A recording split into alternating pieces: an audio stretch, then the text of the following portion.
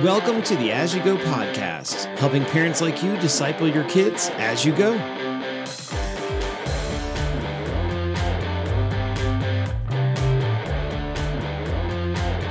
Welcome back to the As You Go podcast family devotion. I'm Matt Funk, pastor of Aspen Grove Church in Parker, Colorado.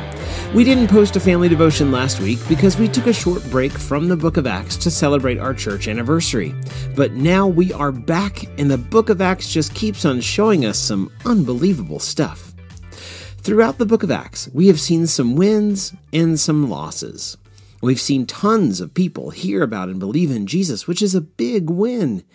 But we have also seen a lot of drama and even danger for those new believers, which feels a lot like a loss.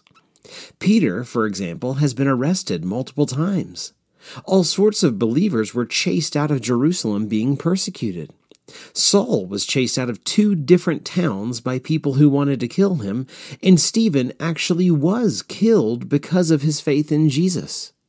So it's safe to say that things have been tough, and today's passage is pretty tough too. So let's dive in.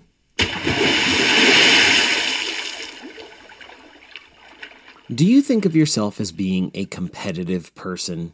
I mean, do you really like to win? Do you get upset when you lose?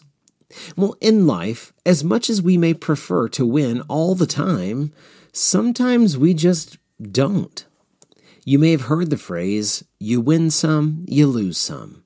That's pretty much the way it feels sometimes. We can want to win all the time, but sometimes we're just going to lose. And as I said before, in the book of Acts, as we've seen amazing things happening as the church grew more and more people believed in Jesus, we've also seen those believers face a lot of challenges. They've won some and they've lost some. And as we continue by looking at Acts chapter 12 today, we're going to see a little bit of both. Acts chapter 12 verses 1 to 3 says, "About that time, the king laid violent hands on some who belonged to the church. He killed James, the brother of John, with a sword, and when he saw that it pleased the Jews, he proceeded to arrest Peter also. This was during the days of unleavened bread." Herod was a pretty terrible ruler. He didn't like Christians at all, so he chose violence. He even killed James.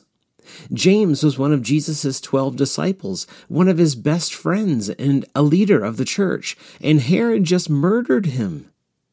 Then Herod set his sights on Peter too. Peter is probably the most important leader in the church, and Herod had him arrested. He even put 16 soldiers in charge of making sure that Peter didn't get away. And once the Passover festival was over, Herod was going to kill Peter too. So it's safe to say that they were suffering some major losses. However, the story isn't over. Let's read Acts chapter 12, verses 6 through 11.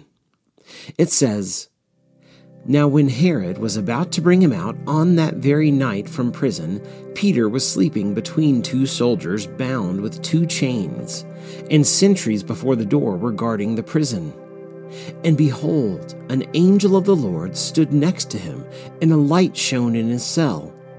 He struck Peter on the side and woke him, saying, 'Get up quickly.' And the chains fell off of Peter's hands. And the angel said to him, 'Dress yourself and put on your sandals.' And Peter did. And he said to him, 'Wrap your cloak around you and follow me.' And Peter went out and followed him. He did not know that what was being done by the angel was real, but thought that he was seeing a vision.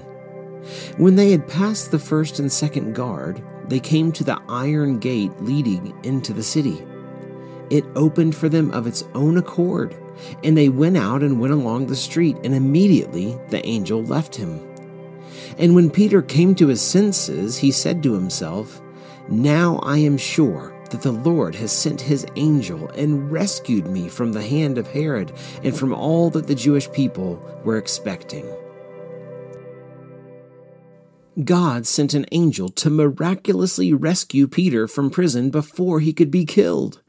The chains fall off his hands, and he just walks out of the prison, past all the prison guards and straight out the gate, which opens for him, and nobody even noticed. Yes, he had suffered a loss, but God has proven who he really is, and that he is really the one that's in charge, and God has proven that he is the one who will win. Now, don't get me wrong, it's a terrible thing that James was killed, and it's a terrible thing that Peter was arrested. But those terrible things don't carry as much weight for someone who believes in Jesus. By believing in Jesus, we're saved eternally, forever. That means that nothing that happens to us here on earth will change the fact that we get to spend forever in heaven with Jesus.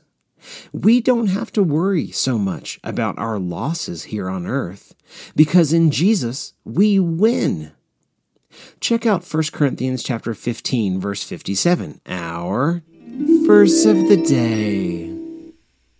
1 Corinthians 15:57 says, "But thanks be to God, who gives us the victory through our Lord Jesus Christ."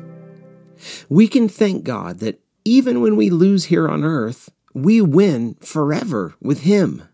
He gives us the victory. Yes, bad things will happen to us while we live in this sinful world. But this world won't last forever, and neither will those losses. But our victory in Jesus will never, ever end. Thanks so much for listening. If you live in the Parker, Colorado area and don't have a home church, we would love to welcome you to Aspen Grove. We meet every Sunday at 10 a.m. at the American Academy on Motsenbacher Road. You can find out more about our church at aspengrovechurch.org. I'm Matt Funk, and we'll see you next time on As You Go.